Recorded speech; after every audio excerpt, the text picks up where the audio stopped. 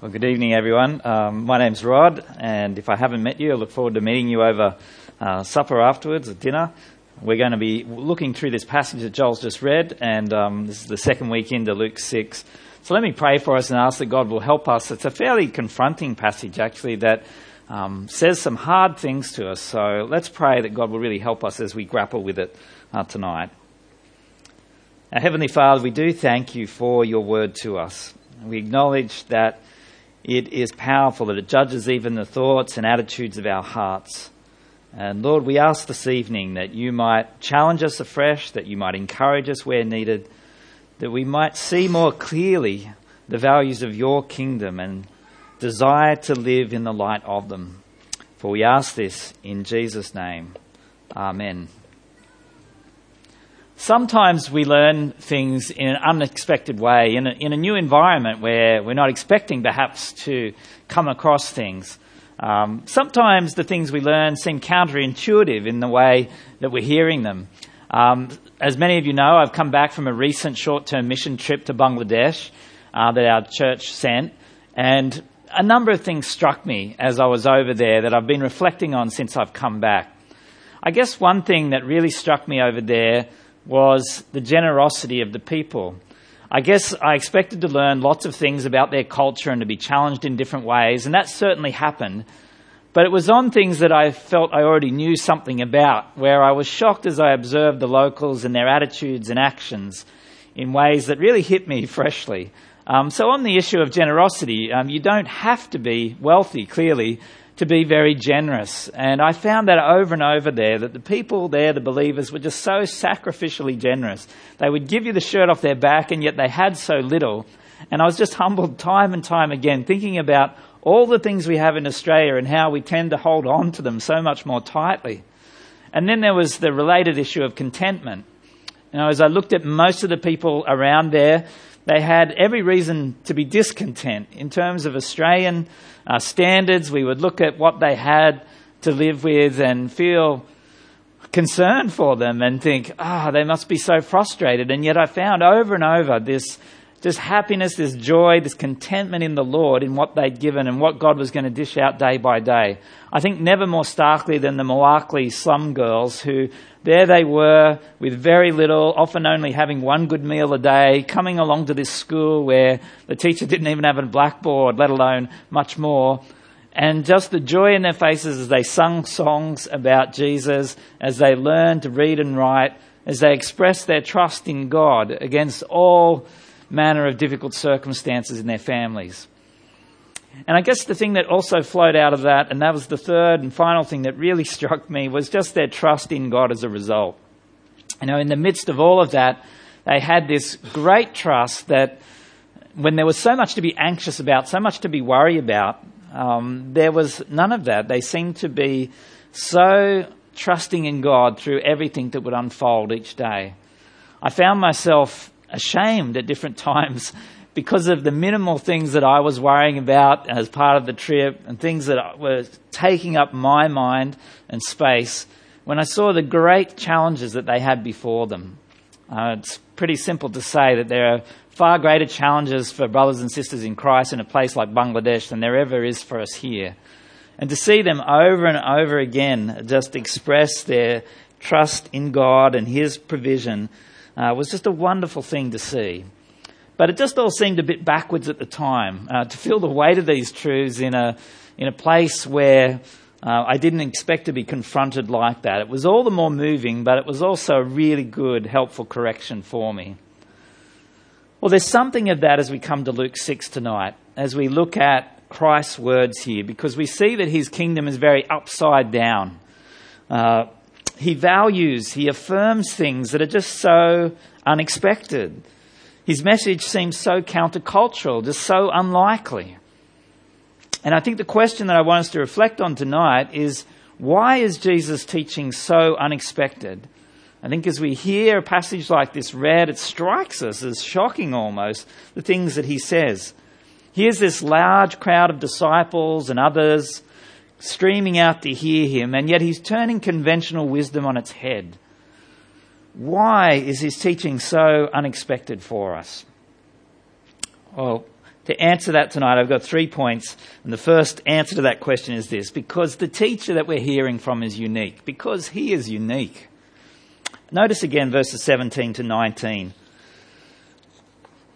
Luke records, "He went down with them and stood on a level place, and a large crowd of his disciples were there, and a great number of people from all over Judea and from Jerusalem, from the coastal region of Tyre and Sidon, who had come to hear him and to be healed of their diseases. Those troubled by impure spirits were cured, and the people all tried to touch him because power was coming out of him and healing them all." I don't know, when you hear the word teacher, what do you think of? If you think back to your experiences at school, maybe your current experiences at university, have you ever had a teacher like this that appeared and thousands of people were pouring out to see them? And more than that, not only were they speaking with authority, but power was flowing out of them and people were being healed left, right and centre. There's something unique about this setting and what Jesus is doing here as people come to him. And yet there's a harking back to something that had happened in the Old Testament. There are some big parallels in this passage with Moses and the giving of the law on Mount Sinai. Here is Jesus. We saw last week he'd been up on a mountain. He'd appointed his 12 apostles. He comes down off the mountain now. And that's why this passage is often called the Sermon on the Plain. He comes to this level place and he addresses the people. Well, Moses, of course, had been up on Mount Sinai, had received the commands from God. He came down the mountain and he delivered them to the people. And so there are some parallels. Certainly Jesus is not replacing the Old Testament law here, but there are new commands that he's going to give in this extended section of teaching. We're going to see next week and the week after that he has new commands like love your enemies, which would have been really confronting as they are for us today, for the first hearers too. And so there are some big parallels with the explanation and provision of God's word through Moses and the prophets that followed in the Old Testament. There's also some sharp discontinuity here as well. There's some big differences. Jesus is not just speaking to God's people, the Israelites. You might have noticed as we read verses 17 to 19 that there is a vast majority of them are Jews. There are his disciples who are really keen to hear what he's teaching. There are many people, it seems, that have been flowing out from the capital city, Jerusalem. Many from the whole province of Judea, which was the whole southern half of Israel, have flown, poured out to see Jesus as he teaches. But did you notice there was those two city-states that were spoken about, Tyre and Sidon? They're west of Israel, along the Mediterranean coast. These were big Gentile areas. Gentiles who would know very little about the Old Testament, understand perhaps little about Jesus, but clearly they'd heard about him. And they wanted to come too, perhaps because of the many miracles that were taking place and the healing that was there. So there's a big difference there to the Old Testament prophets who just spoke to the people of God largely. But there's another major difference here in that Christ's teaching is accompanied by all of this healing. God certainly did miracles through Moses and through many of the Old Testament prophets. But there's something unique, as I mentioned before, in Christ's work here. And you see this over and over in the Gospels. Jesus not only wants to teach with authority, but he's also healing and demonstrating that he is the Christ, the promised Messiah, not only by what he says, by what he does. And so this was just so different. If you think about, put yourself in the shoes of a Jew in the first century, and you would go to the synagogue on a Saturday and you would hear the teachers of the law or the Pharisees, and they would open a scroll, say from Isaiah, like we read about in Luke 4 last year, and they would explain the text. But nothing like this. Is it any surprise that time after time when crowds came and flocked to Jesus, they said, "We've never heard teaching like this. This man speaks with authority. This is so different." And of course the authority, it was reinforced by the healings that were taking place, the miraculous events that surrounded him. We see here he has authority over disease. He has authority over the spiritual realm as well. And so no doubt many wanted to come and see him and hear him speak. Why is Jesus' teaching so unexpected? Well, firstly, the teacher is just unique. This is the promised Christ, the Messiah. Here is the Son of God amongst them. Of course it is different, and it comes across so uniquely to the people. That brings us to a second answer to the question. If we're to ask why is Jesus' teaching so unexpected in this section, secondly, we've got to say because he calls blessed those who seem cursed in the world's eyes. He calls blessed those who seem cursed. Notice again verses 20 to 23. Looking at his disciples, he said, "Blessed are you who are poor, for yours is the kingdom of God. Blessed are you who hunger now, for you will be satisfied. Blessed are you who weep now, for you will laugh. Blessed are you when people hate you, when they exclude you and insult you and reject your name as evil because of the Son of Man. Rejoice in that day and leap for joy, because great is your reward in heaven, for that is how their ancestors treated the prophets." Wow. Now in verse 20, we need to take in something of the context. How we understand what Jesus is teaching here. Who is he addressing it to? What's the gist of what he's going to explain here to the people? There's two phrases in verse 20 that really helps us. The opening phrase, Jesus looked at his disciples. It tells us that his focus in the foreground is the teaching of those who are already following him. His followers, his disciples, those who are already trusting that he is the Lord. And it's reinforced by the phrase at the end of the sentence, God's kingdom. And what we're seeing here is this is teaching about God's kingdom, about the values of God's kingdom. This is not how somebody might enter God's kingdom. This is not 10 things to do so that you might be saved. This is a person who has trusted in Jesus, who is following him as their Lord and Master. How are they to live? What are their values now that they're following this one? And so as we think about the kingdom of God, it's an important phrase to get our mind around. So often we think in terms of a geographical area, don't we? The nation of Australia, and so it has its boundaries. But when we talk about God's kingdom, there are no boundaries. God's reign or rule is what we're talking about, and it extends all over the earth wherever his people submit to the leadership of his Son as they read his word and obey it. God's kingdom was being ushered in at this point through Jesus' ministry, and it would be fully brought in at his death and resurrection in about 2 years' time from this point in Luke's Gospel. But of course, that kingdom of God would only be fully consummated, would only be seen in its full glory when Christ returned and took those who are his to be with him in heaven, when God's kingdom would be seen in all its power and fullness. And so we need to understand that background as we come and think about this teaching about the values of the kingdom of God. See, if you've placed your trust in Jesus as your Lord and Saviour, then you're already a citizen of God's kingdom. And so the question that you need to have as you come to this passage is, how am I to live as a citizen in Christ's kingdom? How am I to follow him as my King truly? How do I live out what is important to him while I await his return? But I guess as Jesus starts to outline his values here in verses 21 to 23, we see that the conventional wisdom is all turned around. Notice that Christ states those who are poor, those who are hungry, those who are mourning, those who are being insulted and hated, they're the ones who are blessed. I mean, on face value, that's not what we expect. How can poverty and persecution equate with blessing? We have to think a bit more deeply about that word, to be blessed, as a result, and then to think how that could be so. So firstly, this word blessed, this section in Luke's Gospel also has, I guess, a parallel in the Sermon on the Mount in Matthew 5 to 7. It's often called the Beatitudes, and the Beatitudes is just the Latin name for blessed. There's this key word through the passage here. But I think when we hear the word blessed in our society today, we'll hear people use it in a sentence that means that everything is going well. So they'll say, oh, that person's really blessed, by which they mean they have a great job, they're being paid a lot of money, or they've got a fancy house, or they're wealthy. Everything's going well for them. They're blessed because, they've got everything. Or sometimes we'll hear people use it in a relational sense, but with a similar outcome.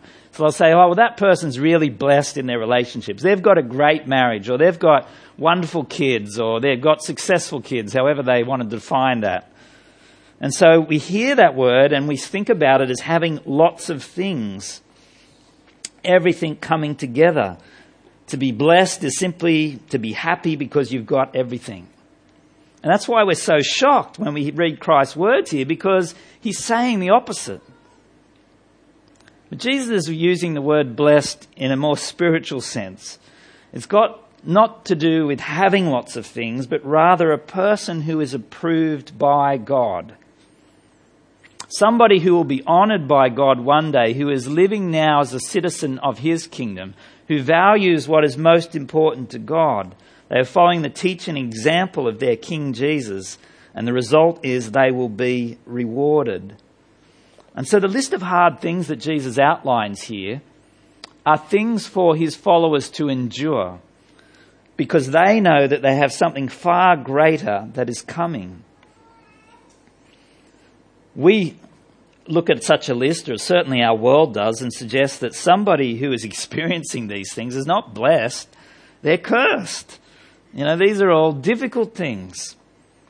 And unlike Matthew's Sermon on the Mount, where the struggles are often listed in spiritual terms, talks about those who are poor in spirit or those who hunger for righteousness, Luke does no such thing here. Luke's passage is clearly focused on physical needs. He's talking about those who are literally poor, literally hungry, who mourn. And Jesus is not saying that enduring poverty is a wonderful thing, a great blessing, or that those who are starving are having fun. Not at all. But what he's saying is that those who endure such things for his sake will be blessed in heaven, that a great reward awaits them. They are suffering now, they're despised now, but they'll be blessed in the life to come. They'll be honoured later. Notice that it makes it clear that it's about relationship with him that's important as we hear these difficult things. Notice that being hated, excluded, insulted, rejected, it only results in blessing if it's because of our faithfulness to the Son of Man, that is Christ. And that persecution can be counted as joy because of the glory that is to come. We follow the pattern of our Saviour. Think about Jesus' life as he lived on earth. He suffered many things and, of course, eventually was crucified as a result of the opposition of sinful people towards him. We call him the suffering servant in fulfillment of Isaiah 53.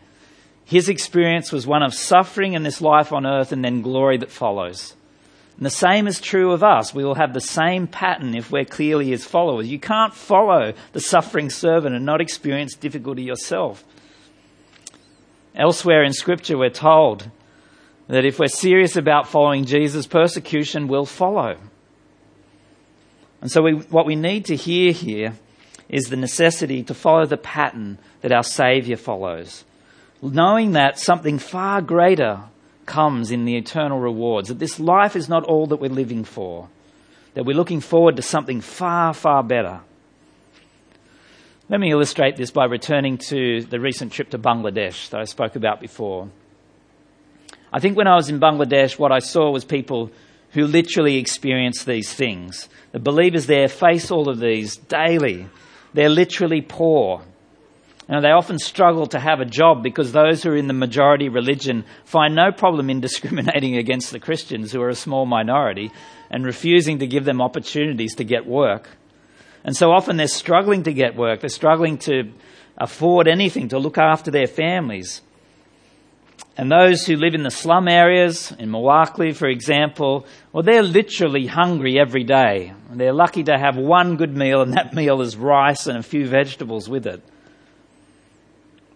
And they see people all the time mourning the loss of loved ones who couldn't access healthcare because they didn't have the money to do so.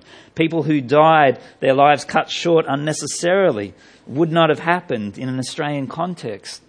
And in terms of persecution, it's actually a daily threat. They're thinking about that so often. James here, Pastor James, is the head of the House Church of Bangladesh. And I've got to tell you that he faces a lot of difficulty. He's been called into the local police station a couple of times in the last 2 years. And the police have said to him, you've got to realise, you must know already, that you're on hit lists and we can't protect you. If you keep going around sharing the message of Jesus, what you're going to need to do is this. You need to put CCTV on your house. You need to put it on your church. You need to post security outside.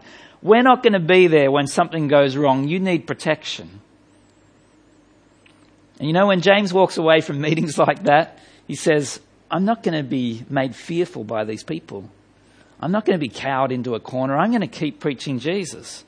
You know, he carries a literal big physical cross through the streets in Easter and Christmas, goes out with a number of people from his church and fearlessly proclaims the gospel. He hands out tracts throughout the city of Dhaka. He'll go into the large mosques in the centre of the city and share Jesus with those that are hanging around.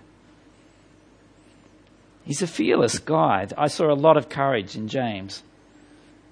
And I felt that, well, perhaps it's all right for James. He understands what he's doing. He's counted the cost.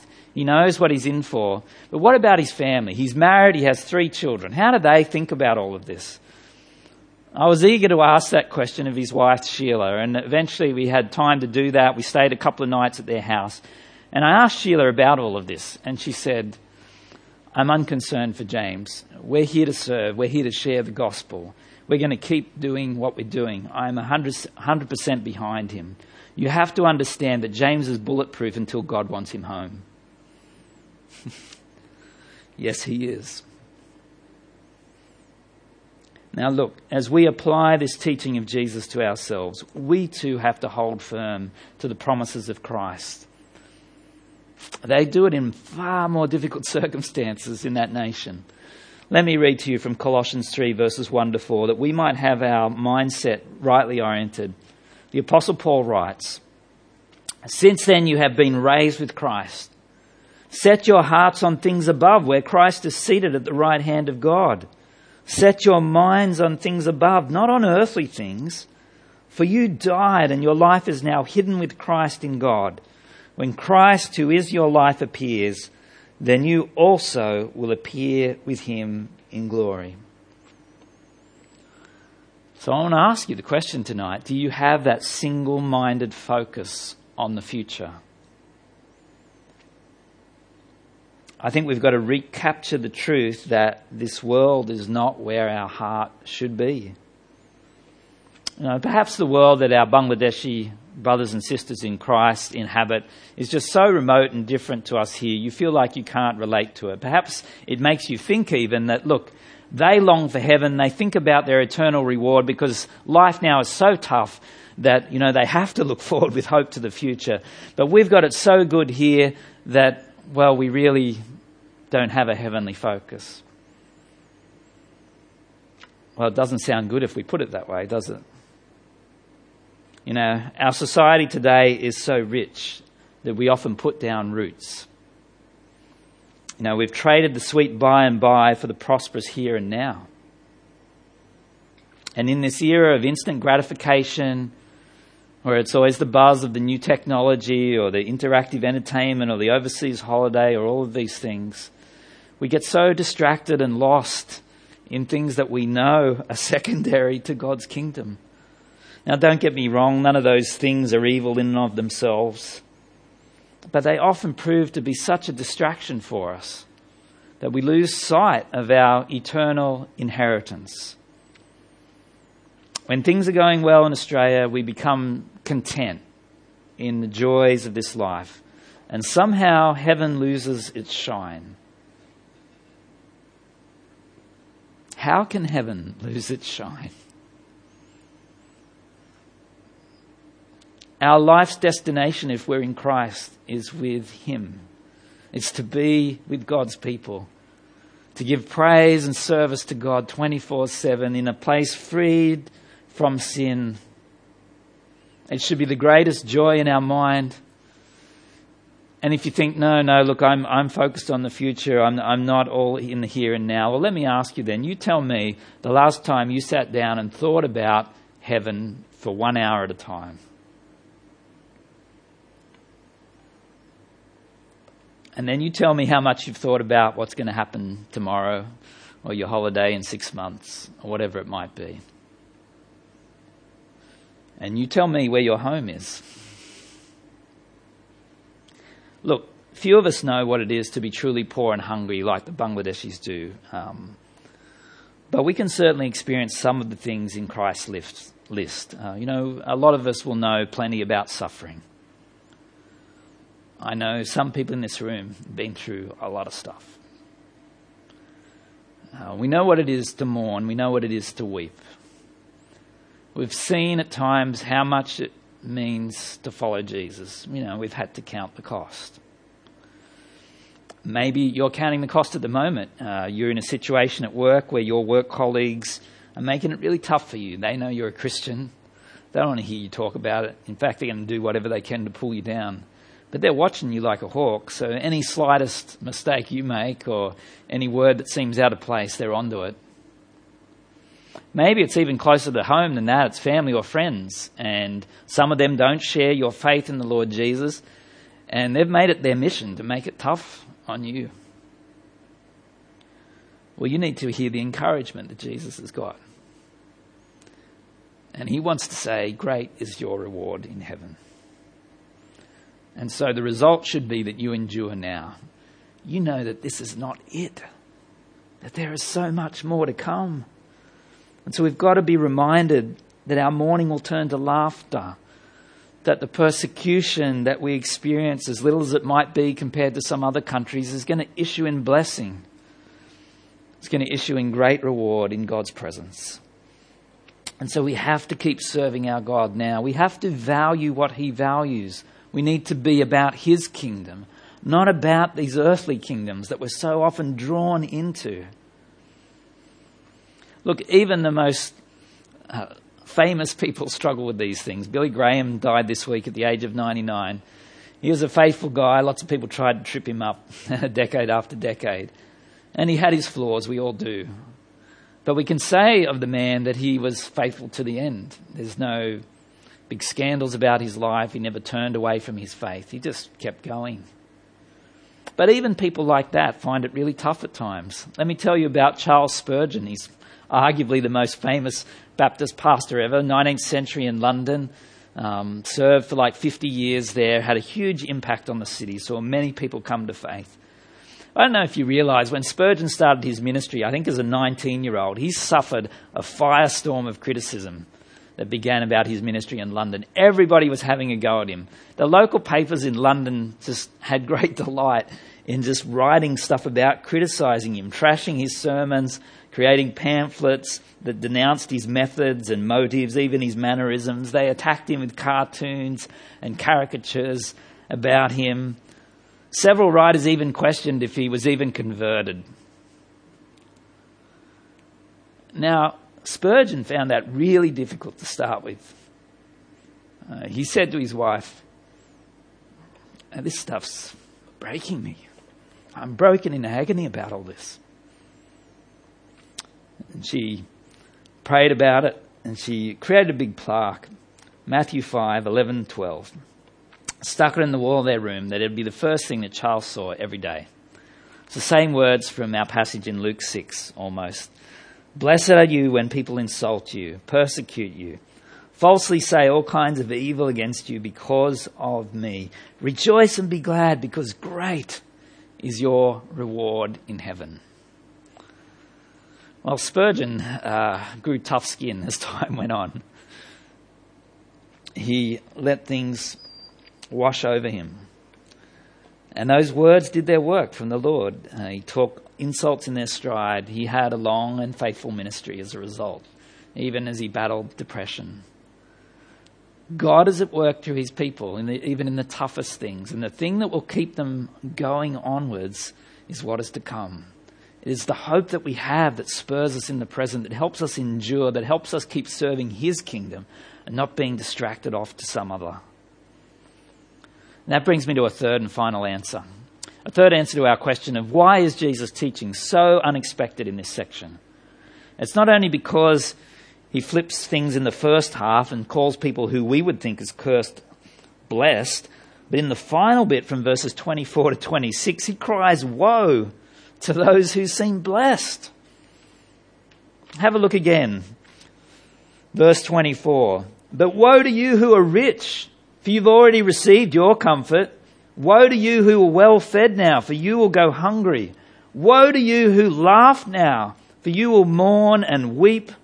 Woe to you when everyone speaks well of you, for that is how their ancestors treated the false prophets." Now, as we read this list of woes, again, it's such a reversal of the world's values, isn't it? It seems like a list of advantages.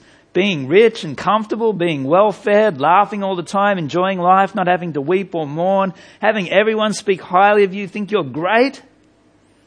Man, this has got to be the list that every Australian lives for. It's like Jesus is criticising Open Slather, our community. What the world thinks is desirable, Jesus condemns.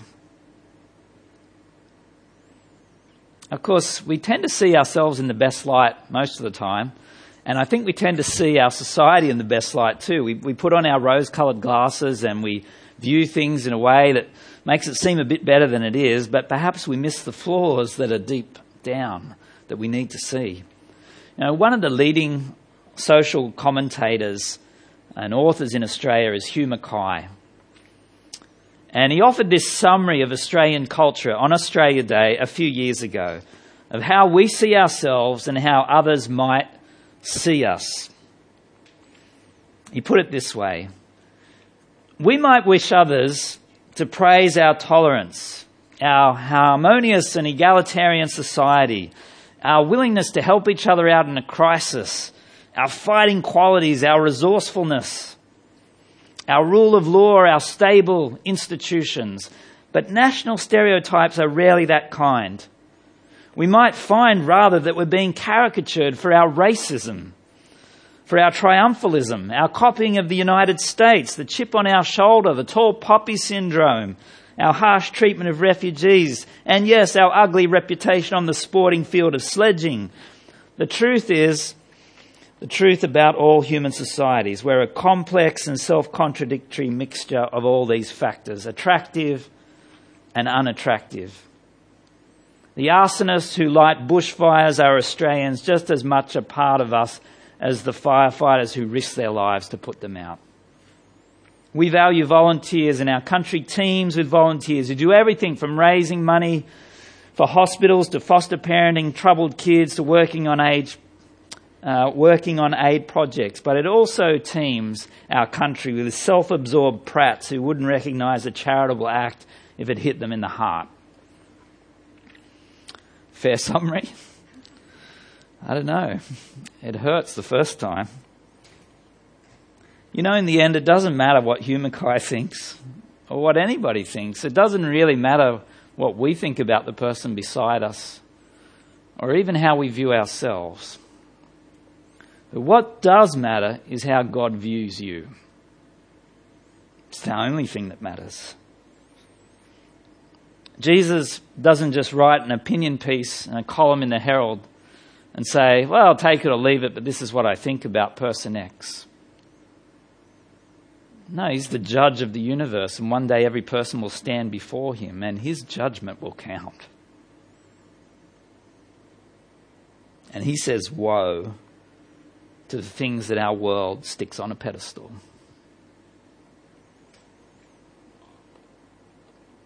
What matters is that we actually come in line with God's kingdom values, that we start loving the things that he loves, and that we might start seeing the things that he can't stand for what they are. And that's going to require a change in our affections. I don't love the things that God loves most of the time. I don't know about you. I can only speak for myself. But I find myself being drawn into loving the things that the world around me loves, that they've got lots of time for.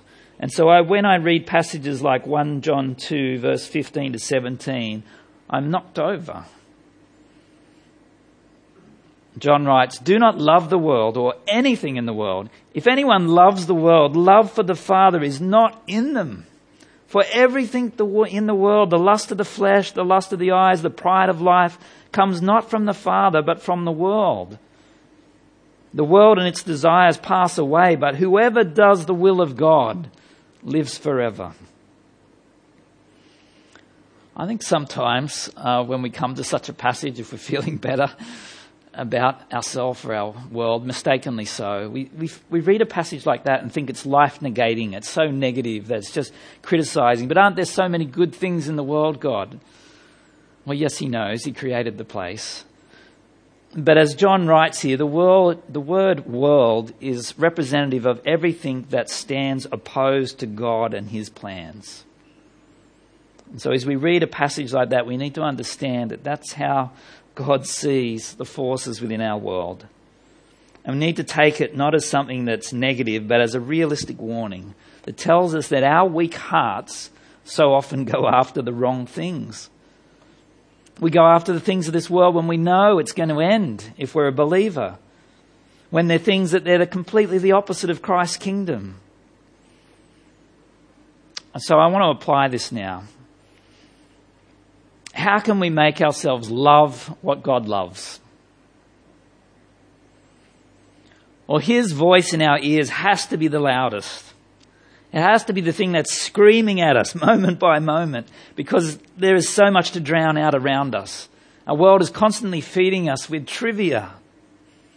I was chatting with James Powell this afternoon with Matt and with Joel, and he said at the end, "Isn't social media an exercise in vanity?" Well, here is a man who's had to focus on what's most important. And I couldn't help but agree. But if we're going to love what God loves, then how are we going to hear His voice? Surely we have to be reading His word more than we're doing anything else. How can I ask for His help? Because I know I'm in such a battle and I'm hearing so many other voices all the time. If I don't pray, I need to be praying constantly about this, because my heart keeps being drawn away to worldly things. I have to keep reading and praying and filling my mind with His desires rather than the world's ones. And I have to keep asking myself questions about, how do I assess this rightly? How do I know what I'm truly loving? And I think one question to assess that is this: what if you were asked to give up X or Y or Z tomorrow? Something that you've placed a lot of your energy and time in of late. Something that's not really at the heart of God's kingdom or what you could be doing as someone that's following Him. Would you be able to give it up? Or is your first reaction to something like that is, no, that's so important to me. I love that. Well, there's your heart. See, maybe one of those things you love is the approval, the encouragement, the good name amongst non-Christian friends and family. Not that they acknowledge that you're somebody who seeks to live for Jesus, but that you are so determined that you'd have their approval that you just do whatever they do. Maybe it's the material comforts of this world, that you're on this treadmill that we keep creating for ourselves. I've got to get that good degree at uni so that I can get that good job, so that I can earn lots of money, so that I can have that big house, so that I can sit down and retire. And why am I doing these things? Where is my focus in all of that? Or is it some search for experiences? You know, if I could just have that experience, then that would bring me joy. I'll feel really fulfilled if I get to do this in the next 2 years, whatever this might be. Well, that's my paraphrase of Jesus' woes. And my concern is that they're the kind of things that can track through my brain often.